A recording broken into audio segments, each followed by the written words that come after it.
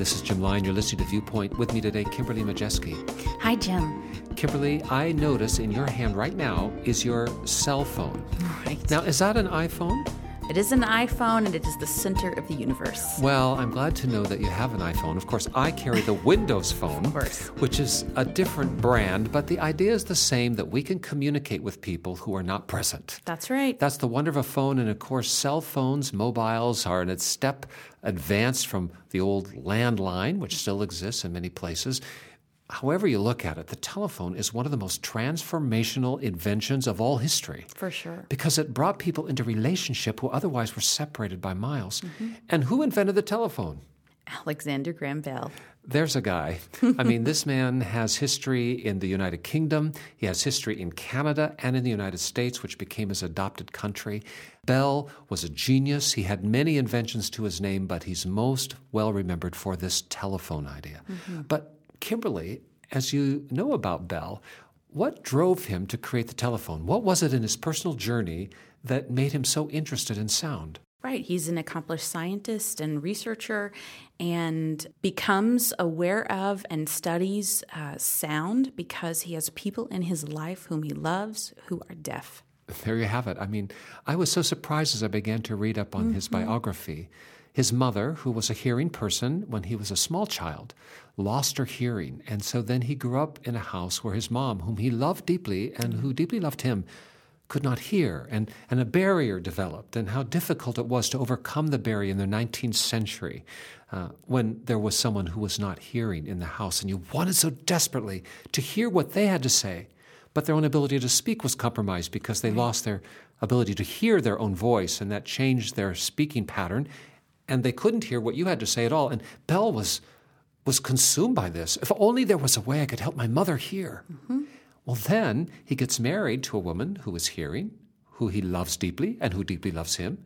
But she, similarly to his mother, as time goes by, loses her hearing. Becomes sick and now disease, he right? is in the same position again. And the combination of these two primary people in his life that he loved so much drove him to his inventor's studio to explore sound wave, the way in which the eardrum works, the way in which sound reverberates, the way in which ideas are transmitted phonetically, and also by the science of sound. And that gave us the telephone. It's the most remarkable invention, and nothing in technology probably has done more to develop and nourish human relationships than the telephone.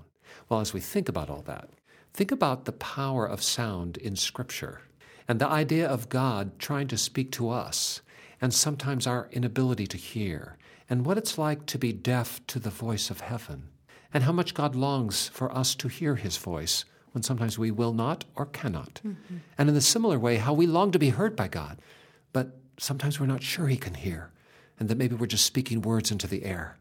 Today, as we unfold this program, Kimberly, let's visit a passage that talks about a man who was physically deaf, and all the lessons we can learn from his intersection with Jesus. Stay with us.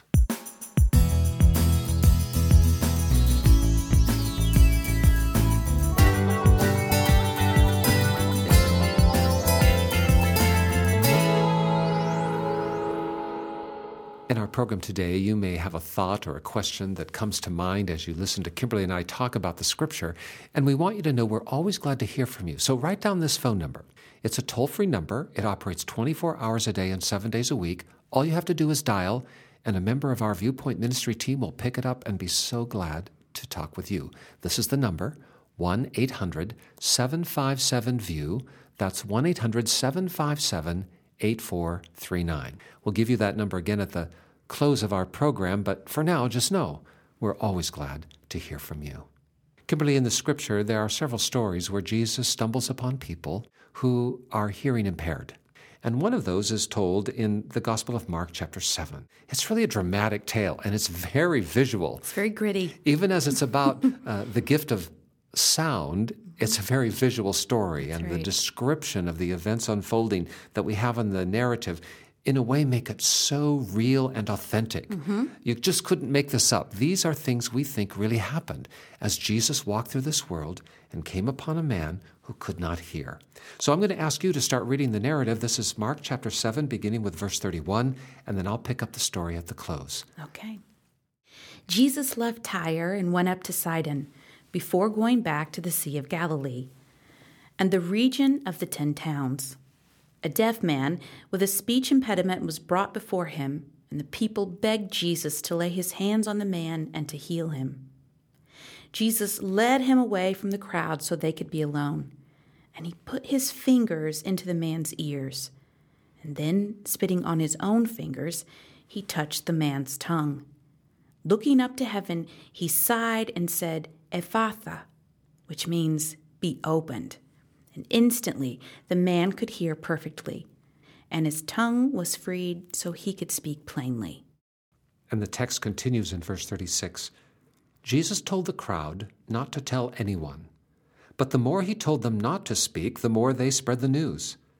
They were completely amazed and said again and again, "Everything Jesus does is wonderful. He even makes the deaf to hear and gives speech to those who cannot speak."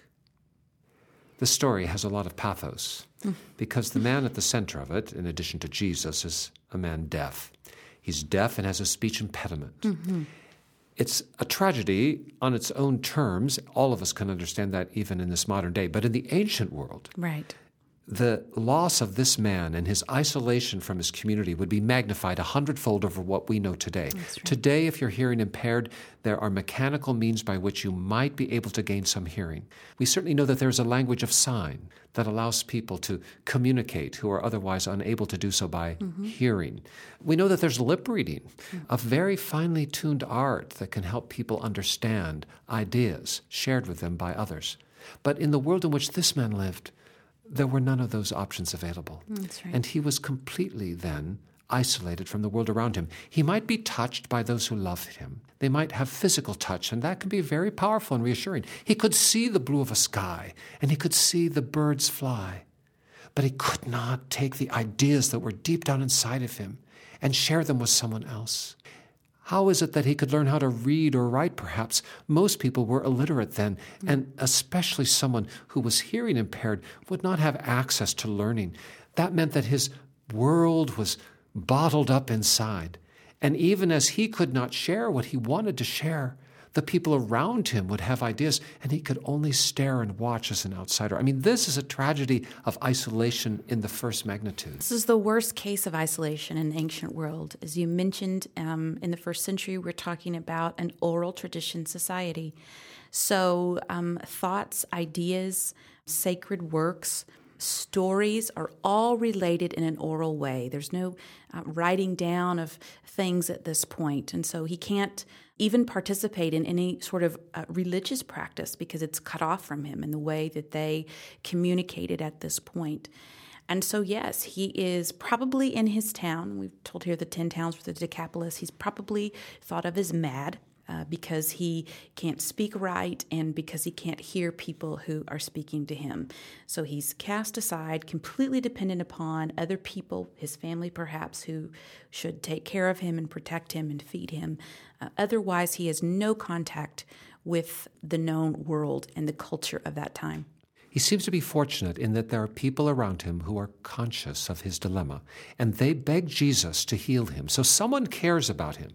Although the people who wanted Jesus to heal this man deaf may not have cared so much about the deaf man as they were interested in some kind of circus. Yeah. Whatever it was, he was isolated by the nature of his disability. Communication is the currency of all relationships. That's right. And if you cannot communicate, you're isolated. And there is no more desperate place to live than to feel isolated. And you do not have to be physically deaf to be isolated. But this man was that. We understand that while he was isolated as a consequence of a physical disability, that there may be people listening today who feel isolated because people don't hear them and they don't feel like they have a way to speak. Or maybe people are speaking to them constantly, but they don't understand what's being required or asked or expected, and consequently are retreating into themselves or building walls. However it is, the most desperate condition of human life is to be isolated because you can't communicate, or someone won't communicate with you. It's so true. I think even as we see the emergence of social media culture over the last 5-10 years, it's showing us that people are, in fact, isolated and have to find ways to reach out that are new and different because they don't have the ability or the confidence or the tools inherent in reacting or connecting to people in a tactile way. I think our secrets isolate us. I think our pain isolates us. I think our fears isolate us. And the great obstacle to freedom, to being able to connect with other people, to community, is the lack of communication. It's been that way, of course. We could talk about history, right? When people can't communicate to each other. And it's no different today. And whatever keeps us from God, whatever keeps us from others, is a barrier that we need to address. And sometimes it's consequent to our own fears and doubts, and sometimes it's just because other people are cruel. But however it is a terrible place to be. When we come back, though, as we have described this awful predicament in which the deaf man finds himself, we also find Jesus, a man of unspeakable and unimagined compassion, who is going to intersect with this man, and everything will be changed.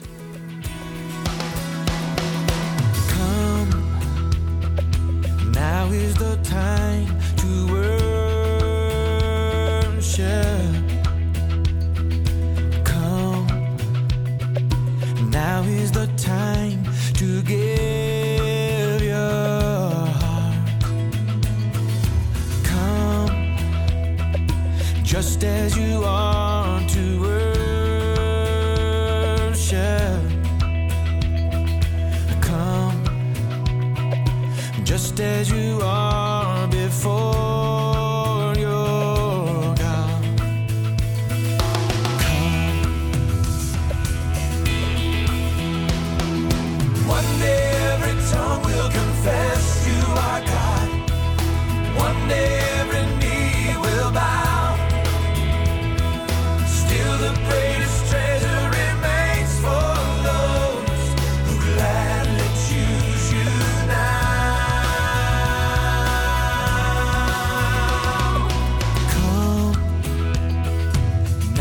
The time to worship. Come. Now is the time to give your heart. Oh, come, just as you are to worship. Come, just as you are.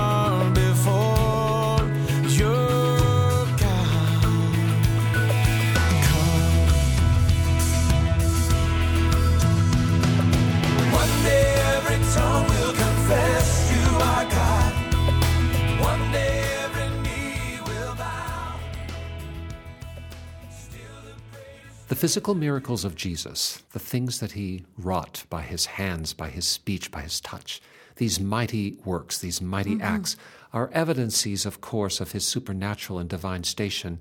They are also lessons, teaching lessons that teach us about the material properties of his power, of course, but also at deeper levels about his sense of who we are and who he is. And in this story, we have this man deaf, isolated from his community by his deafness, and we have Jesus filled with compassion. And as Jesus interacts with this man, I am just dumbstruck by his compassion. He doesn't have to deal with it. He could walk on by. There are 1,000 other people that could use his attention. He might have a conversation with someone who doesn't need this extra push to be able to be hearing. But Jesus sees this man, comprehends his isolation, knows his need, and then says to his ears, "Be opened." Now, we can talk a lot about how that happened and what the supernatural dimensions of that healing experience were. But what we do know is Jesus loved this man so much, he would not pass by until this man had a chance to live life abundantly. You make a good point, Jim, because what we see in the text is Jesus takes the man off away by themselves, And then at the bottom of what we read, the passage, that he tells the crowd not to tell anyone. This is early in Jesus' ministry, and so it's clear that these mighty acts could get him in trouble, right? There are people watching him. And so it in effect costs Jesus something to stop and to interact with this man and to heal him in this way. But Jesus is willing to do it because Jesus knows what a horrible thing this is for this young man to be isolated. And I think it speaks to Jesus' understanding to the need for relationship. By opening this man's ears and his mouth, he is empowering this man to be in relationship. And Jesus understands that we all need to be in relationship. Right. We are created in his image, and he longs for relationship. And he is the very Word of God become flesh. He is the telephone of heaven sent so that a relationship can exist between the Creator and the zenith of his creation, humankind. And in that, he looks at this man, and this miracle is a demonstration of his commitment to relationship. That's right. Not just to showboating, not just to working a miracle, but to doing a miracle that can help this man connect and be in community. Now, as he does so, he uses some unusual means. He's got the fingers in the ear, yes. and then he has the spit on his own fingers and then placed on the tongue. You're squinting your eyes even as I describe it. Come on, this is Jesus, I'm sure. This is Jesus in the dirt. You know, I love these stories. It's gritty, dirty Jesus and the pulling and touching with the saliva and all of these things. But I love how real it is, right? How physical it is. It's intimate in a way. Jesus is not hands-off. Right. Jesus is not apart from. He's in the middle of. He does not stand away and say, whoa, you're just kind of a mess up. He's right down and dirty with us. And what is happening here, I think, is a reassurance for all of us, that we can trust Jesus to get the spit on his own fingers and get it on our tongue, if that's what it takes, because he loves us. Whatever it takes. Whatever it takes. And this man now is going to be able to hear and speak. Friends, Jesus can help all of us hear and speak. He can help us develop community, and he can help us hear from heaven too. But we have to be willing. You see, other people brought this guy to Jesus, and Jesus responded to their plea that he be made whole. But the man himself had to cooperate. You do not spit on your fingers and get it in somebody's mouth if the guy is resisting. I mean, just think about it. It's just bad form. It's just bad form, but I'm just saying, the man had to cooperate with Jesus. If you want to hear from God, if you truly want to hear the voice of God, you can. He wants to speak to you. He wants to direct you. He wants to intervene in your life with words of counsel and grace and forgiveness and life and hope and future. But you have to cooperate with him. You have to be willing to allow him to touch you, to be by you, to speak into your life. That's the first step, a choice you make. You have to decide that I don't want to live as I am. The deaf man was through with living as a deaf man. Whatever it would take, he was willing to do it. Whatever it takes, are you willing for Jesus to put you in community and to help you hear the very voice of the one who made you? Imagine the wonder of this man as he could hear for the first time. Think about just the leap in his heart as he was made whole, and all of a sudden the sound of birds, I know. the sound of the wind rushing above, the sound of people milling about, wondering, laughing, gasping, the sound of footsteps walking across the gravel or the dirt, the sound of someone by the well and the splashing of water. I mean, at so many levels, the portrait, the tapestry, the spectacular panorama of life suddenly vivid before him because he could hear. And then the knowledge that if I can hear, I not only hear the sound of their voices mixed up together, I'll be able to hear the sound of this one man's voice. Did Jesus speak to him? Yes, Jesus used words.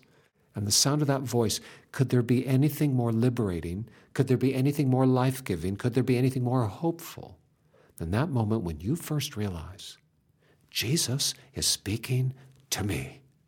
And friends, wherever you are today, that can be your journey too.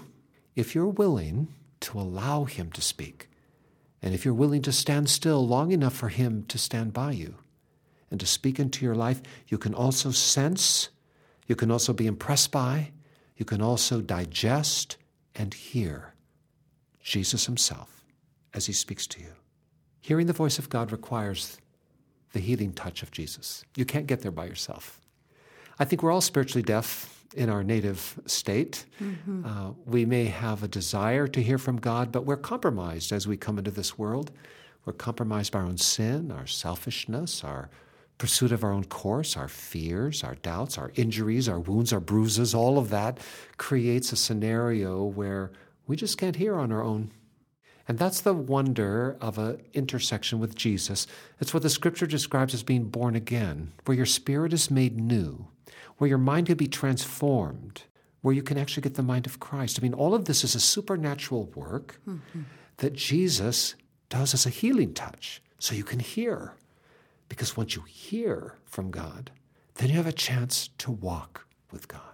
Kimberly, in our program last week, you mentioned about how in the Hebrew lexicon, the concept of hearing and obeying were one. One concept. The word Shema includes both hear and obey. There was not in the Hebrew sense of understanding a need for a second word, because to hear God meant to obey God. It was that simple. And the healing touch of Jesus on our hearts surrendered, as we repent of our sin and surrender into his will and way, that healing touch can open the ears of our innermost being to hear God. And in a similar way, I think once you hear the loving voice of God in that context, you obey what he says. It's a single transaction. And then you become remade in his image. In this story, the man begins to hear, and then what? He talks. Yeah. Not far after he begins to speak himself. And what can we do when we hear the voice of Jesus, when we comprehend his grace and his healing touch, when life is all around us? We can't contain ourselves. All we can do is share and to speak and to help others know that they also can hear the voice of heaven. Friends, wherever you are in life today, whatever your journey, we want you to know that God is ready to speak to you. And in the same way that Alexander Graham Bell so many years ago invented a telephone, and we celebrate his birthday in this spring of the year. He was born in 1847.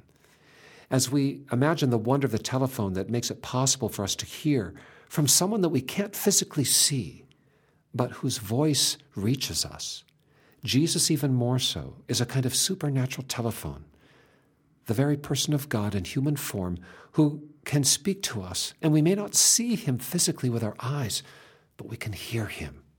We want you to know that he's speaking now, and he would like to speak with you by the phone and to give you life, if you will.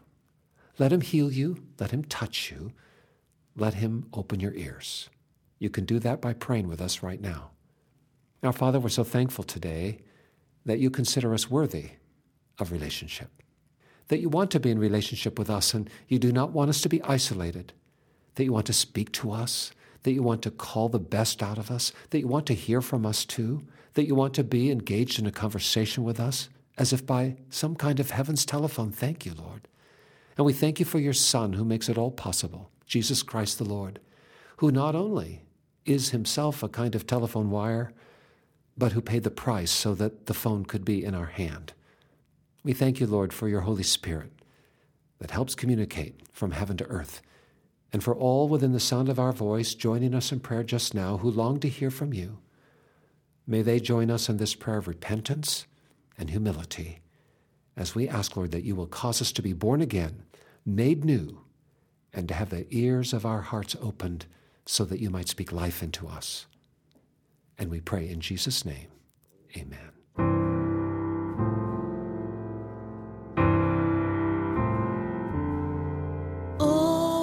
To Jesus I surrender, all to him I freely give. I will ever love and trust him, in his presence daily live. I surrender all. I surrender all to thee, my blessed Savior. I surrender all.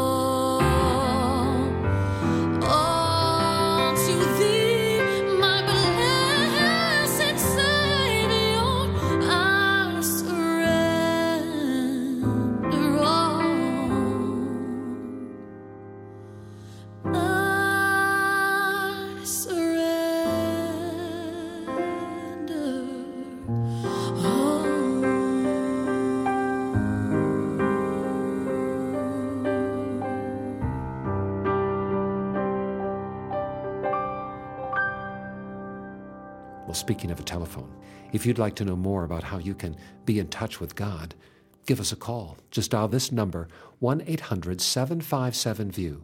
That's 1-800-757-8439, 24 hours a day, 7 days a week. We're by the phone, and we're always glad to speak with you. And Kimberly, if someone would prefer not to pick up the phone but rather go online, where would they go? They could visit us online at cbhviewpoint.org. Send us a message, and we'll be happy to respond. That's CBH, Christians Broadcasting Hope. That's who we are. And our program Viewpoint, cbhviewpoint.org. Or if you prefer, just write me a letter and send it by post. Address it to Jim Lyon, Viewpoint, Post Office Box 2420, Anderson, Indiana 46018, USA. But whether you give us a call, go online, or send us something by surface mail, please let us hear from you this week. Kimberly, as you walk out with your iPhone, make sure to stay in touch with those you love most, as they will with you. You got it. And I'll be doing the same with my Windows phone. And in the main, even without our phones in our hands, we must stay in touch with the one who loves us most, and that is God our Maker. For all of us at the Viewpoint team, for all of us at Church of God Ministries, which is the host of our broadcast, this is Jim Lyon. Stay tuned.